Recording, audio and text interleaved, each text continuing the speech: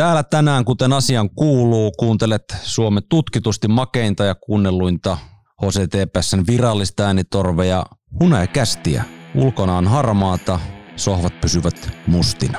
Eteenpäin. Tämä on Hunajakäst, Turun Palloseuran virallinen jääkiekko-podcast. Ohjelman juontaa Eero Tuominen. Ohjelma sisältää kaupallista yhteistyötä. Pärssi Juuso tässä terve. Mäkin kuuntelen Hunajakästiä. Hunajakäst. Mitä TPS:n kulissien takana tapahtuu? Tälläkin viikolla mustille sohville istahtaa vuorollaan kaksi kovaa kiekkotekijää, TPS:n A-junnujen apuvalmentaja pelaajalegenda Fredrik Norrena sekä TPS:n pelaajakoordinaattori, lentävä sellainen, Mika Suoraniemi. Ja voin jo etukäteen luvata, että nyt on kovaa puhetta tulossa. Ei tätä tarvi varmaan lisätä muuta kuin, että make paina rekkipohjaa. Turussa ei kuopiolainen kalkkukko lennä. Tästä pidetään yhdessä huoli. Tule tukemaan omiasi, kun TPS kohtaa Kuopion Kalpan Gatorade Centerissä keskiviikkona. Jokaista tarvitaan. Hallilla nähdään. Gatorade Center keskiviikko 18.30. TPS Kalpa. Ja toivotetaan Hunajakästi maanantai vieraaksi. Tervetulleeksi TPS:n A-junnujen apuvalmentaja Fredrik Norrena, pelaajalegenda, mustavalkoinen legenda. Tervetuloa. Kiitos. Mennään suoraan asiaan, kuten tapana on, ja napataan kiinni A-junnusta. 6 ottelua tällä hetkellä voittoputkessa. Hyviä asioita on tapahtunut, peli näyttää hyvältä. Miltä se näyttää valmentajan silmin?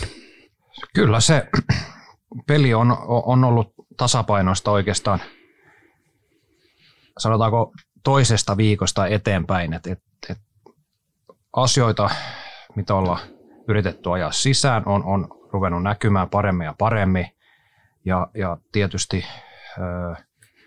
saatiin kovia vahvistuksiakin niin tuossa niin liiga-alun kynnyksellä, niin sekin tietysti aina auttaa, että mitä parempia pelaajia se on, niin mitä helpompi on niin kuin toteuttaa tiettyjä pelillisiä juttuja tuolla, ja jotenkin joukko on niin kuin hitsautunut yhteen ja sen voiton eteen ollaan oltu valmiita uhraamaan itseämme illasta toiseen, ja siitä syystä, niin, tai monen asian summassa tietysti aina on, mutta ei se nyt sattuma tietysti on, että me ollaan voitettu 6 peliä putkeen. Sä tulit mittava pelaajauran jälkeen TPS:n valmennuksen mukaan kaudelle 2014-2015, siitä alkaen maalivahtivalmentajan tittelillä. Nyt maalivahtivalmennusta hoitaa Antti Rautiola A-junnussa, sä hoitelet valmennusta. Jos aloitetaan siitä, että millainen muutos se on siirtyä liigaympäristöstä A-junnujen ympäristöön valmennuksellisesti?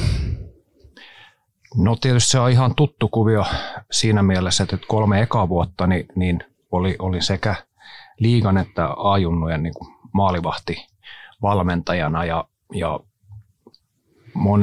monesti alkuaikana oli vaan päävalmentaja aamuisin niin kuin paikan päällä, niin mä hoitelin vähän niitä apuvalmentaja hommia siinä samassa, kun työskentelin molareiden kanssa.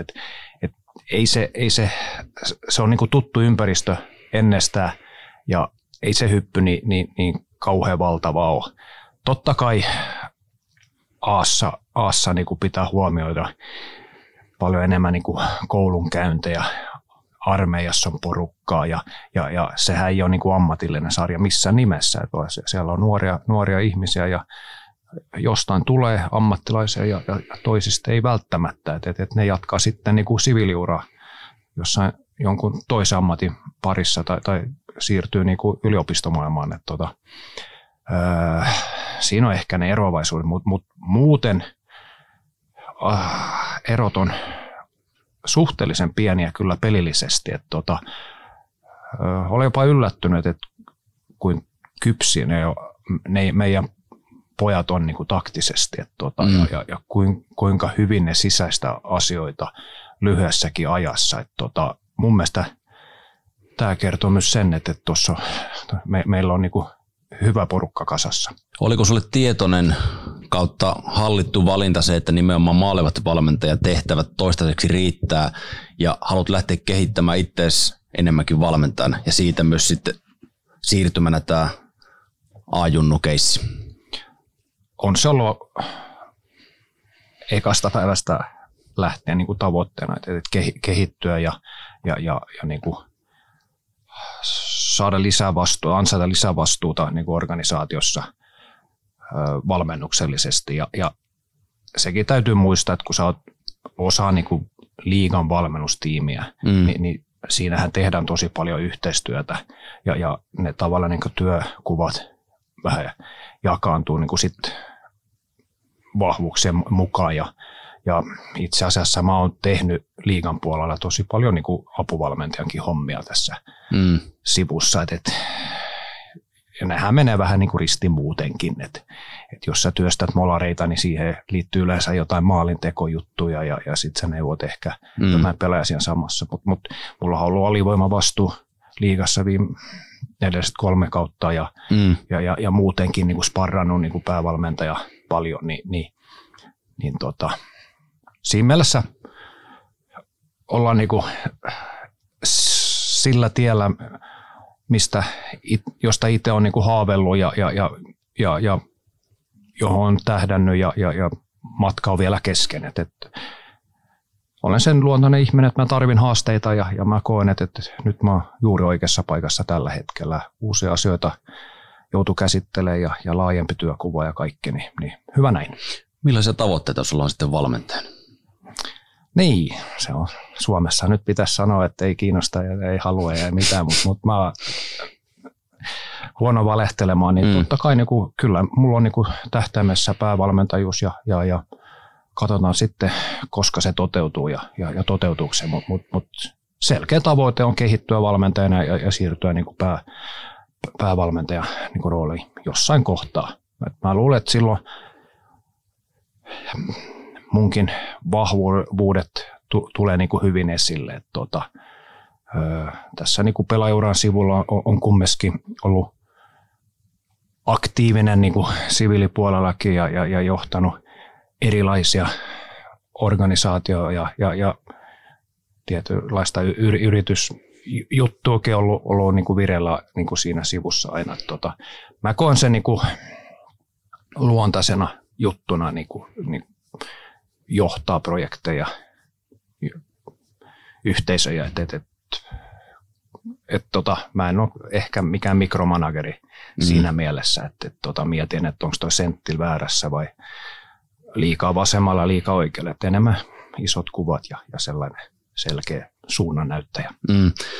Suunnan näyttämistä päästään aasinsillalla sun persoonaa valmentajana. Omilla silminnäkijä havainnoilla on käynyt varsin selväksi se, että sun vaatimustaso on äärimmäisen kova.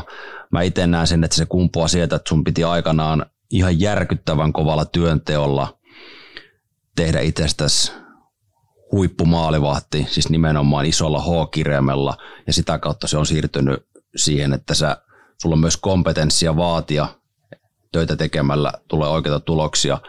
Millä tavalla sä oot polveuttanut tämän sun vaatimustason A-junnuihin tällä kaudella? Ja oliko tuo analyysi ihan väärä? No, kyllä sä varmaan oikeassa oot, että eihän kukaan niinku pääse huipulle, jolle ei ole valmis niinku uhraamaan niinku 100%. Niinku sun pitää omistautua siihen ja tehdä ne oikeat valinnat ja oikeasti niin kuin elää urheilijana 24 tuntia. Mutta se varmaan, mikä myös liittyy tähän, että jos mä olenkin näin vaativa, kun kerrot, niin kaikissa paikoissa, missä mä oon voittanut, niin vaatimustaso on ollut äärimmäisen kova. Just näin. Että ei ole mitään niin kuin oikotietä menestykseen. Ja mun mielestä niin kauan kun sä oot oikeudenmukainen ja välität sun pelaajista, niin voit olla vaikka kuinka vaativa. Kyllä pelaajat sen ostaa. Mä oon itsekin ostanut sen aikoinaan. Oikeudenmukainen ja reilu, niin voi vaatia. Ja sitä mä yritän olla. Ja nyt tietysti ollaan siinä tilanteessa, että kun voitat paljon ja tulee vähän niitä, mitä mä sanoisin, mukavuuden tunnetta joukkueeseen ja noin. Itse kun olin pelaajana silloin, niin kun mulla oli ne coachit, kenen kanssa pärjättiin, niin ne tarttuisi heti niin kuin asioihin, ei kattonut sormen läpi ja antoi vaan mennä. Anna esimerkki, anna nimiä. No kyllä, Jortsu oli äärimmäisen hyvä siinä. Että kyllä hän tarttuisi aina niin kuin asioihin niin kuin heti, eikä antanut niitä mennä läpi. Ja mun mielestä siitäkin syystä menestytty niin hyvin kuin menestyttiin. Että jos voitettiin 3 peliä ja 4 oli huono, niin varmasti puuttuu sama, ettei 5 hävitty ja niin poispäin. Ja kyllä nämä kaikki, niin kuin Jalosen Karit ja Jortsut ja miksei Ruotsissakin Conne Evens on ehkä vähän eri tavalla, niin kyllä ne oli niin kuin ajan hermolla koko ajan ja kun tässä valmentajatyössä niin kuin työt ei lopu kesken. Aina on jotain, että jotain pitää auttaa, jotain pitää tukea tai jotain pitää rauhoittaa tai niin poispäin. Tuossa on niin monta liikkuvaa osaa, että se on vaan niin kuin valmentajan niin kuin sillä tavalla niin kuin halusta ja ahkeruudesta kiinni, että jaksatko, haluatko tarttua asioihin. Pitkä vastaus, mutta näin se vaan on. Hyvä vastaus. Voittavissa joukkoissa on kova vaatimustaso. Kyllä. Kuten mainittu, on komea pelaajaura, sitä kautta siirtyminen valmentajaksi, niin onko sulla ollut hyötyä myös, eikä tarvitse nyt nimiä mainita, mutta niin sanotusti huonoista valmentajista, joiden joukkueessa sä oot ollut, niin ootko sä oivaltanut esimerkiksi sieltä sitten sellaisia asioita, että koska opitaan hyviltä valmentajilta, otetaan tiettyjä juttuja, mainitsit tuossa Jortsut, Jaloset, etc., niin myös sen, että sä oot nähnyt valmentajaa ja nyt tajut, että ainakaan mä en tee tollaisia juttuja, mitä silloin on joskus tehty. Niin sanotusti virheistä oppimalla. Totta kai niin kuin pelaaja-arjessa niin aika paljon energiaa menee siihen, että sä mietit, että mitä valmentaja tekee väärin.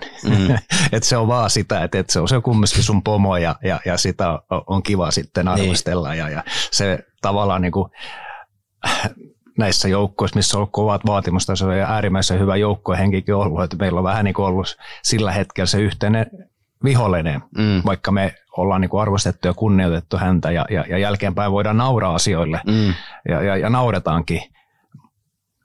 Mutta totta kai niin kuin pelaajana niin kuin ne asiat niin kuin nousi aina pintaan ja varsinkin kun ei mennyt niin kuin hyvin, että oli vaikeampia jaksoja. Ja se kyllä rehellisesti täytyy sanoa, että ehkä ärsytti eniten, että jollei valmentaja puuttunut epäkohtiin.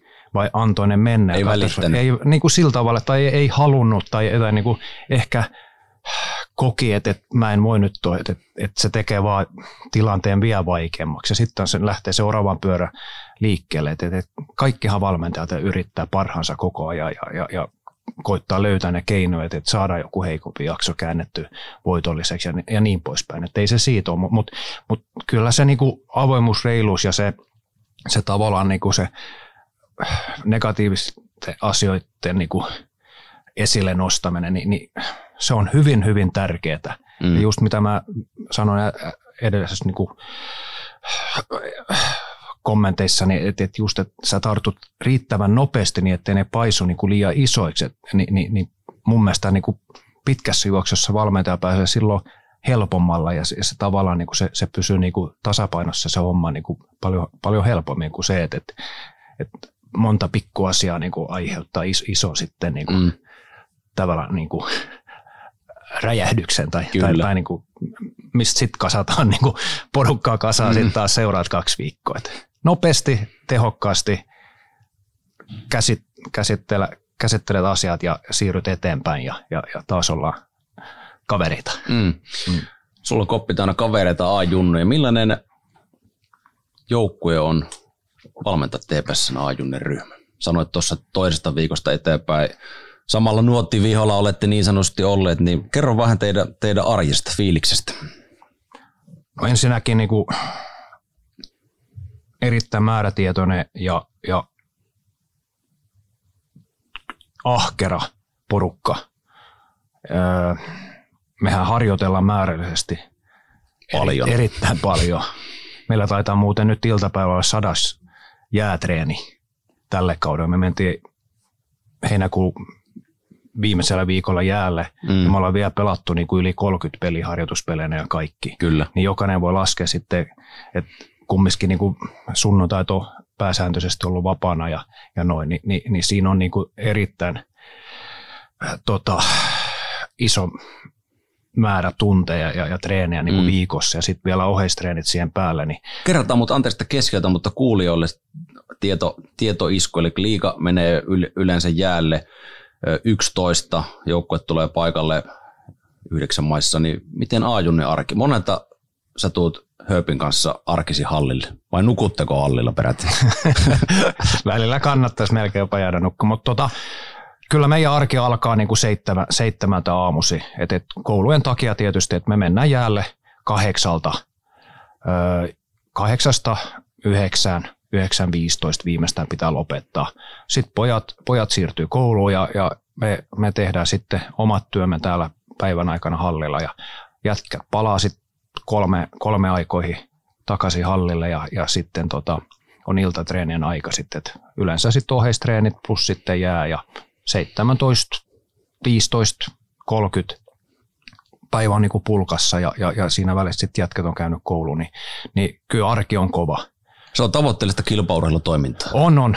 Plus sitten siihen koulut vielä päälle ja kaikki, niin kyllä hattu täytyy nostaa, mutta nuorenahan sitä jaksaa ja kyllä ne jaksaa.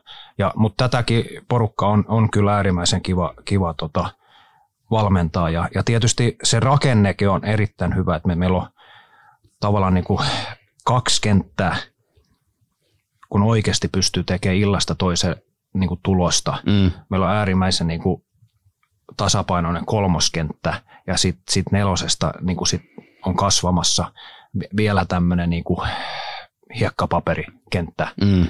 Niin, toi kuulostaa valmentajan unelmatilanteelta. On, kyllä se kuulostaa voittava joukkueen niin kuin kokoonpanolta ja pakisto on kokenut ja siinä mielessä niin kuin kiekkovarma, niin kyllä tuossa on monta hienoa niin kuin juttua ja tietysti täytyy myös muistaa, että Emil Vuorio nousi B:stä ja Anttila poissolon takia, niin hän on joutunut niin kuin tosi kovan niin kuin taakan kantaa ja kantanut hienostikin, että kyllä paljon potentiaalia, mutta mä just viime viikolla sanoin, koska täällä oli jossain päin ruvennut vähän niin kuin etukäteen niin kuin mä nostan käden pystyyn tässä. Niin, ja mä sanon, että Veikkausliiga pystyy ehkä marraskuussa voittamaan, mutta lätkässä ei voiteta mitään marraskuussa. Me luodaan niin tavallaan se perusta, millä on sitten mahdollista niin kuin pärjätä keväällä, niin mennään tässä päivä kerrallaan, peli kerrallaan. Joo, mä otin Wiedmanilta palautteet myös siitä, kun tuonne Twitterin laitoin, että itse asiassa gallupia tehtiin siinä, että onko liian aikaista puhua mestaruusjunasta, ja muistaakseni palaute oli sitä, että lukijoiden mielestä, että meidän Twitter-seuraajien mielestä ei ollut liian aikaista. Tämä oli tämmöistä niin kuin tavallaan, ymmärrät hypen luomista, mielenkiinnon luomista, mutta eikö se ole pelkästään positiivista? Jos te olisitte sarjassa vaikka viimeisenä tällä hetkellä, niin ei tarvitse paljon junista puhua tai mistään muustakaan. No mun mielestä niin kuin se on kannattajien niin kuin etuoikeus nauttia ja olla iloisia ja tavallaan niin kuin haaveilla ja niin kuin käyttää tilannetta hyväkseen ja vähän jopa niin kuin paukutella henkseleitä, mutta valmentajana kannattaa kyllä pysyä hyvin, hyvin nöyränä. Niin, älkää menkö Twitteriin. Eikä mennäkään. Mutta hyvä, että pojista niin kuin puhutaan ja he ovat sen kyllä ansanneet ja kyllä mä näen, että tuossa porukassa on niin kuin Tepsille niin kuin moneksi vuodeksi niin kuin iloa vielä ja varmasti osa näistä tulee pelaamaan mittavat urat ja toivottavasti Tepsin paidassa. Pystytkö mainitsemaan nimiä? Pystyy. Mä en tiedä, en mä halua. Mutta kuten sanoin, niin laajalla rintamalla on tulossa ja B-junut tekee hyvää työtä ja sitä nousee sitten taas A-jatkumoa, niin suunta on oikea. Kyllä, ja kyllähän niin Tepsi on viimeisen vuosina osoittanut, että pystyvät tuottaa ihan niin kuin maailman huipulle asti niin kuin pelaajat. Se on niinku, se on niinku ihan selvä asia ja ei tarvitse kun katsoa niinku Karjala-turnauksen kokoonpanoa, niin siellä oli aika monta tepsitaustaista pelaajaa ja miksei Jokereita tai sitten ihan NHL-huippupelaajakin. Et kyllä Tepsin juniorimylly tuottaa tulosta. Niin, tuotte tämän haastattelukin. Lämpimästi kiitoksia ajastasi, Norre, ja hyvää kauden jatkoa ja palataan sen mestaruusjunaan sitten keväällä. No comments. Kiitoksia. HunajaCast. Tämän podcastin löydät helposti hakusanalla HunajaCast. Tunnelma mustilla nahkasohvilla, sanotaanko näin, että tiivistyy entisestään. Olemme saaneet urheilutoimen puolelta vieraita. Tervetuloa TPS:n pelaajakoordinaattori, lentävä sellainen, Mika Suoraniemi. Kiitos. Marraskuun 16. päivää eletään. Otetaan vähän tämmöistä kenties läpileikkausta siitä, että missä mennään Suoraniemen silmin ja ajatuksin tällä hetkellä, niin kysyn tästä jatkokysymyksen, että missä mennään? No joo, se on hyvä kysymys, missä mennään. Tällä hetkellä mennään HunajaCastin lauteilla. Pyritään nimenomaan olemaan tietoisen läsnäolo äärellä ja se on ehkä tärkeä myös meidän tässä koko prosessissa, että meidän tarina kehittyy, minkä perässä ollaan ja mun mielestä tällä hetkellä juna liikkuu ihan hyvään suuntaan, että se vähän riippuu, että mitä asiaa katsotaan, mutta jos mennään ihan tähän lähijaksoon, mennään ihan kauden alkuun asti, sitä on varmaan käsiteltykin, mutta taas tästä viimeiset viikot, mitä on menty, niin mun mielestä tuossa oli tuo maajoukkuebreikki, tuli todella hyvään paikkaan joukkueelle.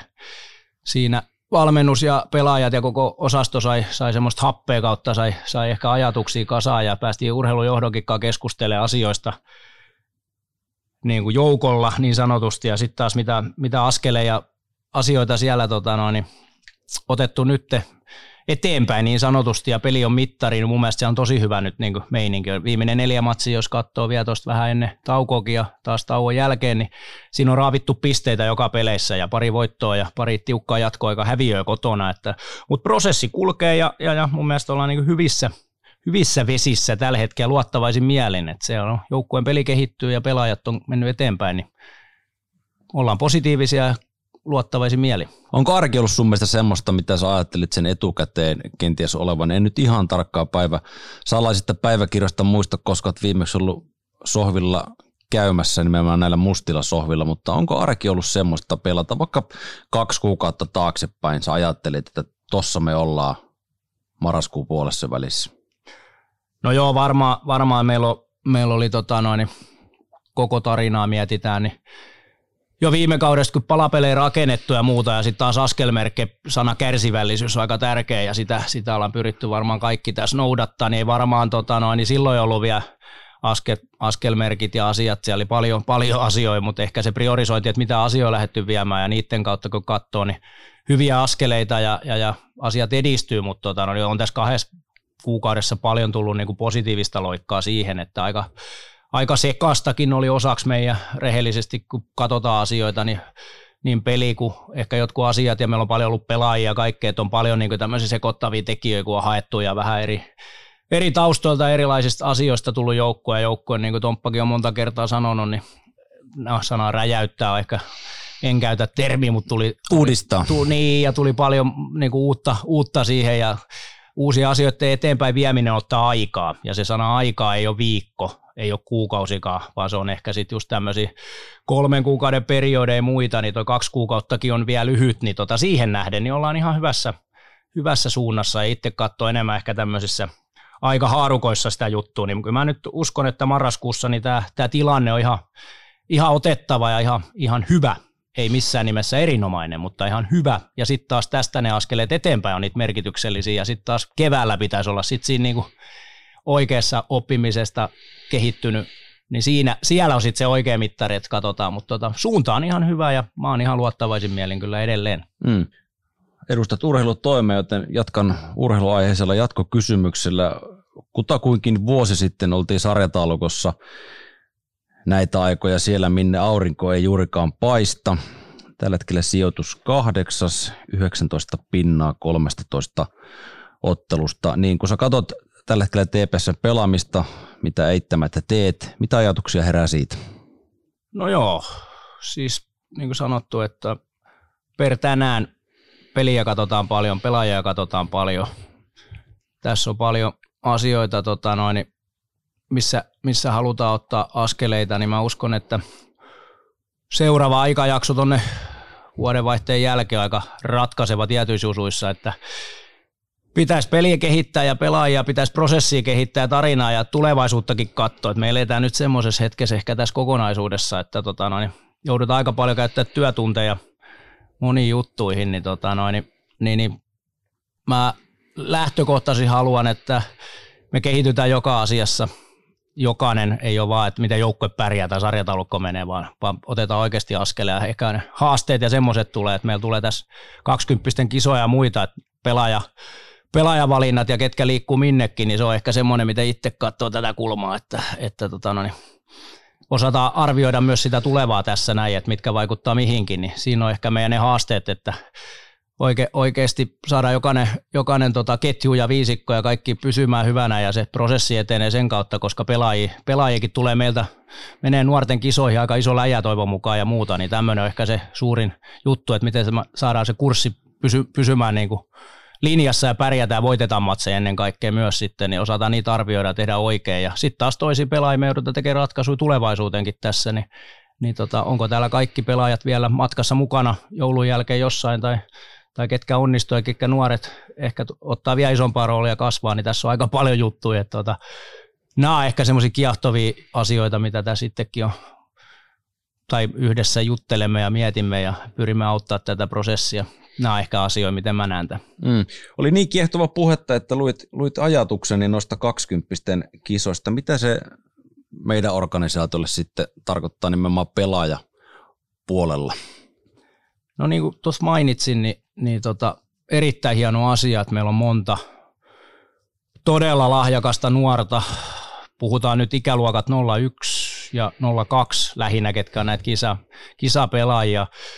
Mä uskon itse siinä, että niin se on vaan rikkautta meille. Joku voi miettiä haasteena, kun ne pelaajat poistuu tuossa, niin siksi on hyvä, että meillä on myös sitä määrää.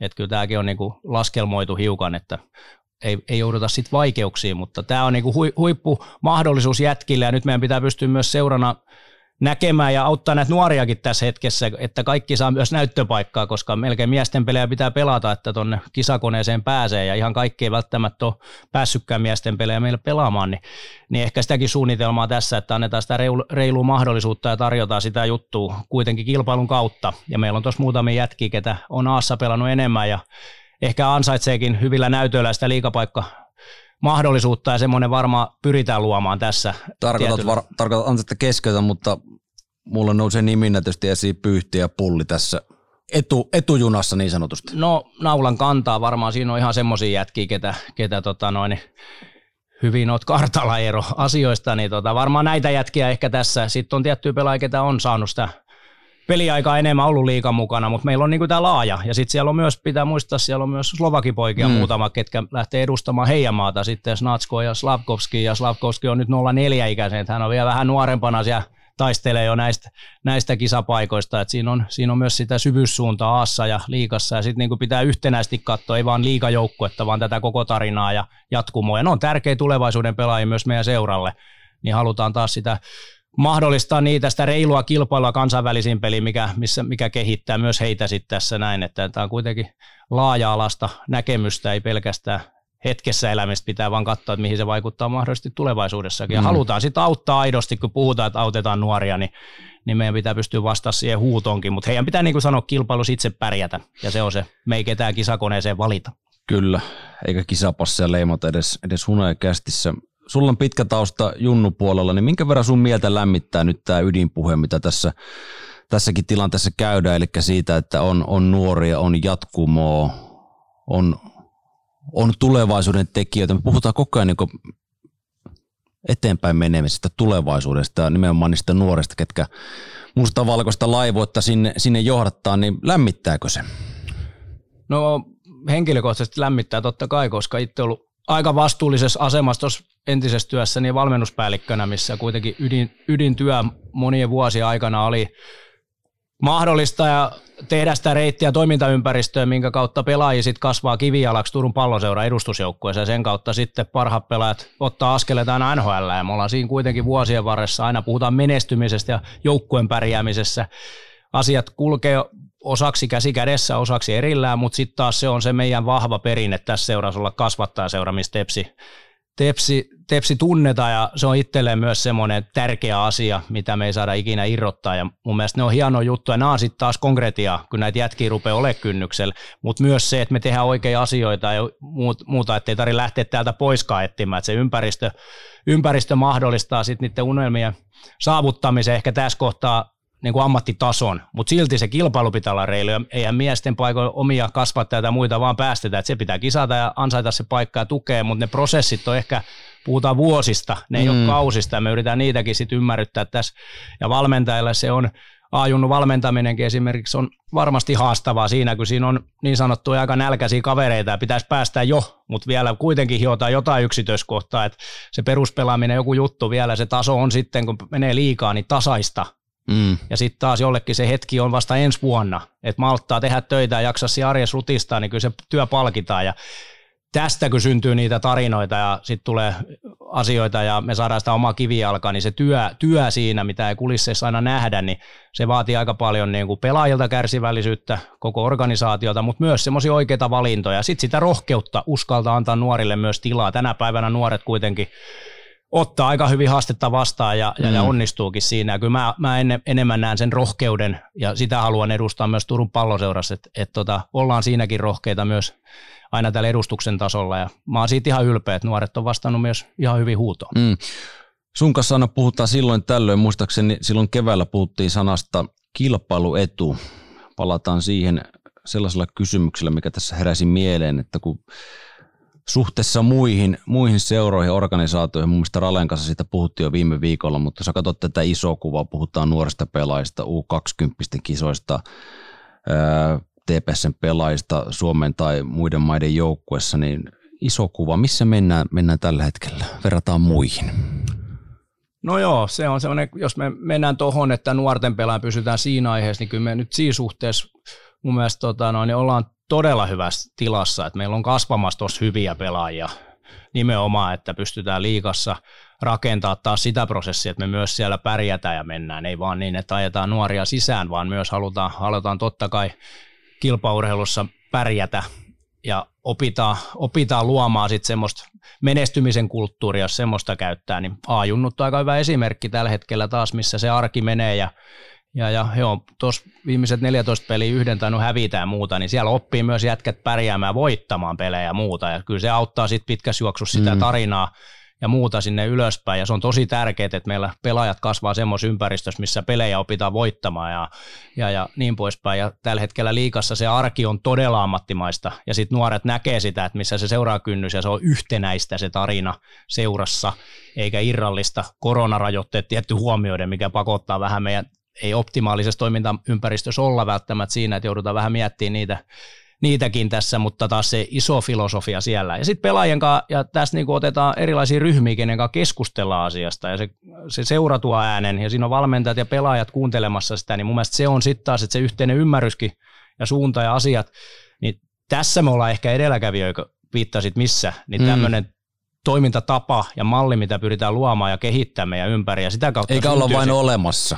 Juuri näin, ja sitä kautta mä uskon itse, kun me jaksetaan tehdä ja jokainen tietää, mikä ne iso kuva, miten tämä seura toimii ja meillä on selkeä ymmärrys ja osataan kertoa se meidän kaikille tekijöille, niin valmentajille kuin pelaajille ja seurajohto pystyy sitä niin kuin dialogi johtamaan, niin silloin me ollaan sanassa kulttuuria aika vahvasti ja sitä kautta mä uskon, että pystytään kehittyä, menestymään ja ole uskottavaa ja semmoisessa kilpailuedussa me ainakaan en usko, että ollaan tällä hetkellä jäljessä, jos mietitään näin, niin varmasti joku muukin seura sitä tekee, mutta mä uskon, että tämä on ainakin se suunta, mitä tulevaisuus on ison askelin, ja jos me sitä pystytään voimaannuttaa, niin sillä me tehdään varmasti hyviä asioita. Sä oot tehnyt hyviä asioita myös pelaajien, sanotaanko nyt näin, että arkisen viihtymisen eteen.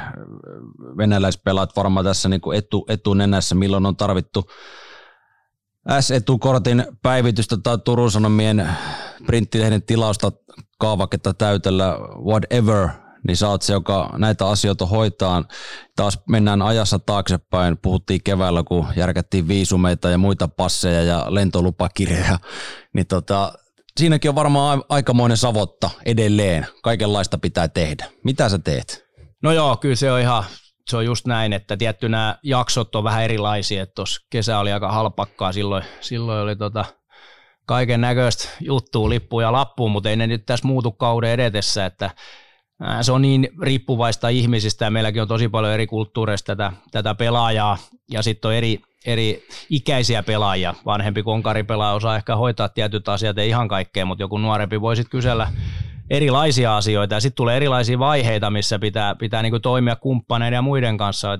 Otetaan esimerkiksi vaikka talvirenkaiden vaihto, kun Suomessa pitää semmoinen tehdä, niin sekin asia pitää sitten jaksottaa ja tehdä ja osata tehdä pelaajien kanssa niinku tiettyä juttua, niin kaiken näköistä pientä sälää siellä on ja edelleen tämän koronan takia niin oleskelulupien sopimukset päättyy tiettyyn päivämäärään mennessä, niin sitten taas pitää huomioida sitä, että kausi voi jatkuu toukokuun pidempään, niin sitten pitää näitä oikeuksia olla maassa ja tämmöisiä miettiä, että kyllä tässä niinku koko ajan juttuja on, minkä kanssa niin pitää olla hereillä ja nähdä ja tehdä ja niin kuin me tehdään asiakaspalvelua osaksi tässä kuitenkin pelaajille ja pyritään, että he keskittyy siihen olennaiseen, miksi he on tullut tänne edustamaan Turun Palloseuraa ja antamaan kaikkeesta joka ilta, kun on tuo niin sanotusti näyttämössä ja pystyy keskittyä pelaamiseen ja sitten taas siviilipuolen asioissa saa tukea ja helppo hengittää ja tietää, että jos tarvii tukea sitä saa ja sitä annetaan ja pyritään jeesaan, niin ei tule ressiä, mutta se on, paljon on lippuja, lappuja, pelaajasiirtoja ja kaiken näköistä juttua tässä kaudellakin, niin ei ole yksittäistä juttua, miten se menee, mutta sitten se ehkä mikä tässä on oppinut ja korona-aika korostuu, niin tämmöinen reagoinnin valmius, että sitten pitää pystyä toimimaan, tämä on vähän kuin palolaitos, että hälytys tulee koska vaan, ei kerro kelloaikaa, niin sitten pitää pystyä toimimaan ja sitten pitää olla kyky tehdä niiden asioiden eteen ja mun mielestä siinä me ollaan aika hyvin onnistuttu ja semmoinen valmius pitää olla koko ajan ja energia tarttuu niihin asioihin, niin se luo myös sitä, että kuin ammattimainen organisaatio ollaan. Kyllä ja vettä pitää riittää säiliössä myös tulipaloteemassa mennään. Se on näin ja onnesta välillä vähän sataakin, niin ei koko ajan tarvitse olla sammuttamassa. Kyllä. Hei, puhuit hetkessä elämisestä. Avataan kuulijoille, esimerkiksi tulee tapaus Lajunen mieleen, silloin taannoin sitä yksi perjantai muistaakseni sopimusta tuossa viimeisteltiin ja rakenneltiin vähän tiedotuskokonaisuutta ja muistan sun sanoneen, että Laju tulee sunnuntaina kaupunkiin ja alatte katsomaan kämppiä, niin avaa vähän nyt kuulijoille menemättä tarkempiin kotiosoitteisiin sun muihin rapunnumeroihin, mutta miten esimerkiksi tämmöinen projekti, mistä sä aloit etsimään hänelle kämppiä? No joo, silleen ja tietty, että meillä on hyviä kumppanuussuhteita, tässä on Forenomi muun muassa apuna ollut ja sitten kun se yhteistyö toimii molempiin suuntiin ja osataan ennakoida ja hakea ja tietty pelaajien kanssa aina vähän taustat ja kysellään tietty se juttu, että siitä se lähtee se prosessi, että ymmärretään, että millainen ihminen sieltä on tulos ja mikä se tausta, onko perhettä tai mikä juttu siinä on, niin sen kautta sitten saadaan jonkunnäköinen ajatus päähän ja sitten taas se seuran ammattitaito ehkä just miettii se logistiikka ja sijainnit, missä se kämppä suhteessa, mitä se arki ja työpaikka ja kaikki on. Ja sitten on, niin kuin mainitsin tässä, niin kumppani, kenen kautta voi saada se avun ja palvelupaketti on niin helppo, että siellä on suunnilleen kaikki, ei muuta kuin avaimet käteen ja sisään, niin varsinkin tämmöisissä nopeissa jutuissa pitää reagoida. Sitten kun on enemmän aikaa muuta, niin on ehkä muitakin keinoja, mutta nämä on nyt tämmöisiä päällimmäisiä, että kyllä sitten aika äkkiä niin kuin hoidetaan ne jutut ja pyritään saamaan, mutta ne on semmoista päivän kahden aika rakentaa ja sitten joskus taas, kun tulee joku toinen pelaaja lennosta myös, niin voi olla niin, että meillä ei ole jotain kämppää valmiina tai muuta, niin sitten pitää pystyä reagoimaan, se on sitten hotelliketjun tai jonkunkaan joku päivä siellä, sekin pitää olla aina inhimillinen aika, että viikko jokainen tietää, kun asuu hotellissa voi olla aika raskas, mutta pyritään sitten löytää semmoinen asia sitten ja tänä päivänä, kun siihen vielä laitetaan kaikki koronatestit ja kaikki muut, niin siinä on pari muuttuvaa tekijää, että se ei ole vaan, että muutetaan, niin nämä kaikki pitää vaan niin kuin osata organisoida ja sitten tavallaan talosta löytyy sit osaamista joka juttuun, että tässä on enemmän itse sit prosessin johtaja ehkä ja sitten käyttää yhteistyöverkostoa ja meidän osaajia täällä ja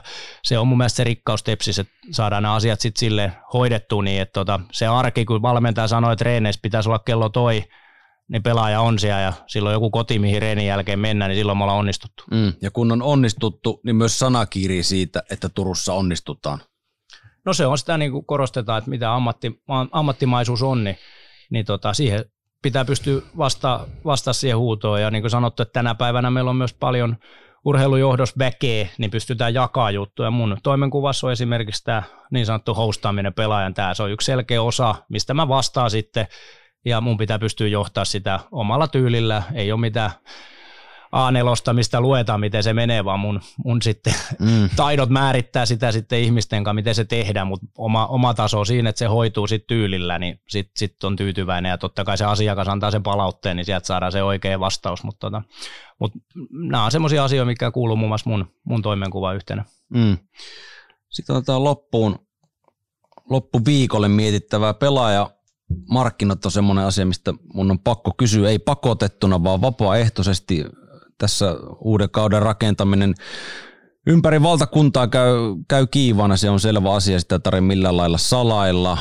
Miten tärkeää on tässä hetkessä tehdä oikeita asioita, puhutaan taas kilpailukyvystä ensi kautta?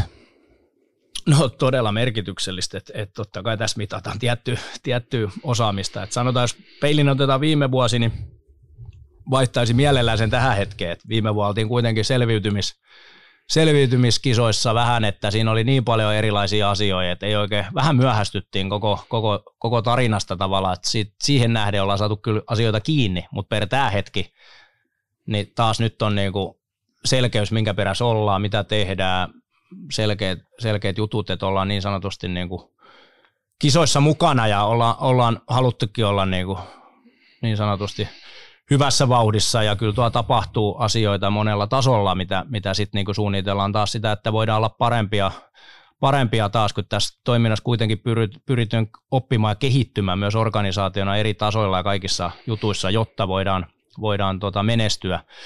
Niin mulla on hyvä fiilis tällä hetkellä, tehdään kyllä hommi kaikki tahot, ketä tässä paiskii omissa kulmissa, mutta ennen kaikkea tuossa Tompan kanssa on ollut tosi kiva työskennellä, ja sitten istutaan pitkiä palavereja ja muita, ja Rauli johtaa meidän keskustelua ja muuta, yhdessä mietitään ja sitten tehdään päätöksiä, on se sitten mihin tahansa juttuihin, niin kuin enemmän nyt ehkä pelaajiin tässä kohtaa, kun me jutellaan sitten niitä, niin markkinat on kuitenkin päällä jo tulevaan, niin pitää olla hereillä, mutta katsotaan niitä, palapeliä rakennetaan totta kai jo tulevaan, ja myös tähän kauteen tämä on se tärkein kuitenkin, että eletään tässä, jos tarvitsee reagoida, niin sitten reagoidaan, mutta työtä tehdään tavallaan 2 kauden päälle, se on selkeä, kun eletään marraskuussa.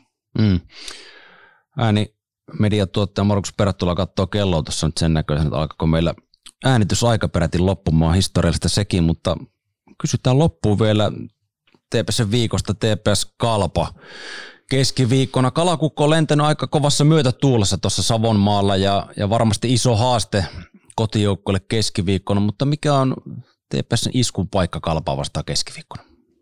No mä uskon, että joukkueella on hyvä itseluottamus tällä hetkellä tuohon tekemiseen, että muutamia pieniä juttuja aina onnistumisia on tullut vähän sinne ja tänne, mikä on hyvä. Tietty maaleja voitaisiin tehdä aina enemmän, että aika vähän maaleja ollaan räpätty, mutta sitten tuommoinen energia ja tuo arki on aika hyvä. Siellä on iloinen joukko, ne tykkää reenata, siellä on hyvä meininki. Treenit on mun mielestä hyvin harjoitteet niin tavallaan vasteellisesti, että siellä joutuu oikeasti vääntämään ja kääntämään tällä hetkellä, että sitten taas se hyvä juttu kantaa sitten peliinkin.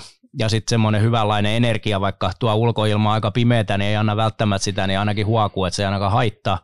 Ja sitten ehkä tässä se nälkä nyt, että niin kuitenkin kotona oppii myös voittaa, että meillä on pari tiukkaa tappioa tässä, mutta sitten mä uskon, että tässä saadaan sitäkin kehitysaskelta ja jätkät saa siitä niin kuin käännettyä, niin kyllä mä uskon, että tuossa on hieno mittari, koska Kuopiossa tuli 5-3 häviö viimeksi, niin, niin nyt on revanssin paikka ja mä uskon, että tärkeä juttu, että tulisi halliin nyt sitä väkeä myös kannustamaan tänne tätä hommaa. Tuossa oli viime pelissä hyvä meininki, oli opiskelija ja kaikki, oli tosi hauska, kun halli eli ja se tuki ja drive, niin mä uskon, että se tuo myös energiaa pelaajille, niin toivon mukaan niin ihmiset saapuu hallille kanssa ja saadaan siitä lisää, mutta niin pidetään se raika silme, uskotaan omaan tekemiseen ja niin kuin sanoin, pelilliset asiat ottanut naksuja eteenpäin, luotetaan siihen, että se on ihan sama sit mitä Kalpa tuo pöytään, niin siihen pitää pystyä vastaamaan, mutta mulla on luottavainen mieli, että jos jätkät pystyy antaa oman parhaansa, niin kyllä me haastetaan myös Kalakukko. 24 minuuttia tuttuun tapaan luoti suoraa asiaa. Kiitos vierailusta, Sute. Kiitos paljon. Hunajacast. Turun Palloseuran virallinen jääkiekko-podcast. Kerrataan loppuun vielä muutama fakta.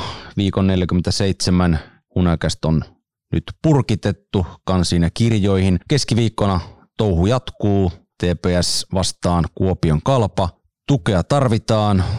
Tulethan sitä meille antamaan. Lauantaina vuorossa HPK TPS Hämeenlinnassa ja siitä sitten 2 yötä väliin ja mennään seuraavan Hunajakästin mukana eteenpäin. Kiitos, että olet TPS ja kiitos, että jaksoit kuunnella. Hyvää viikon jatkoa.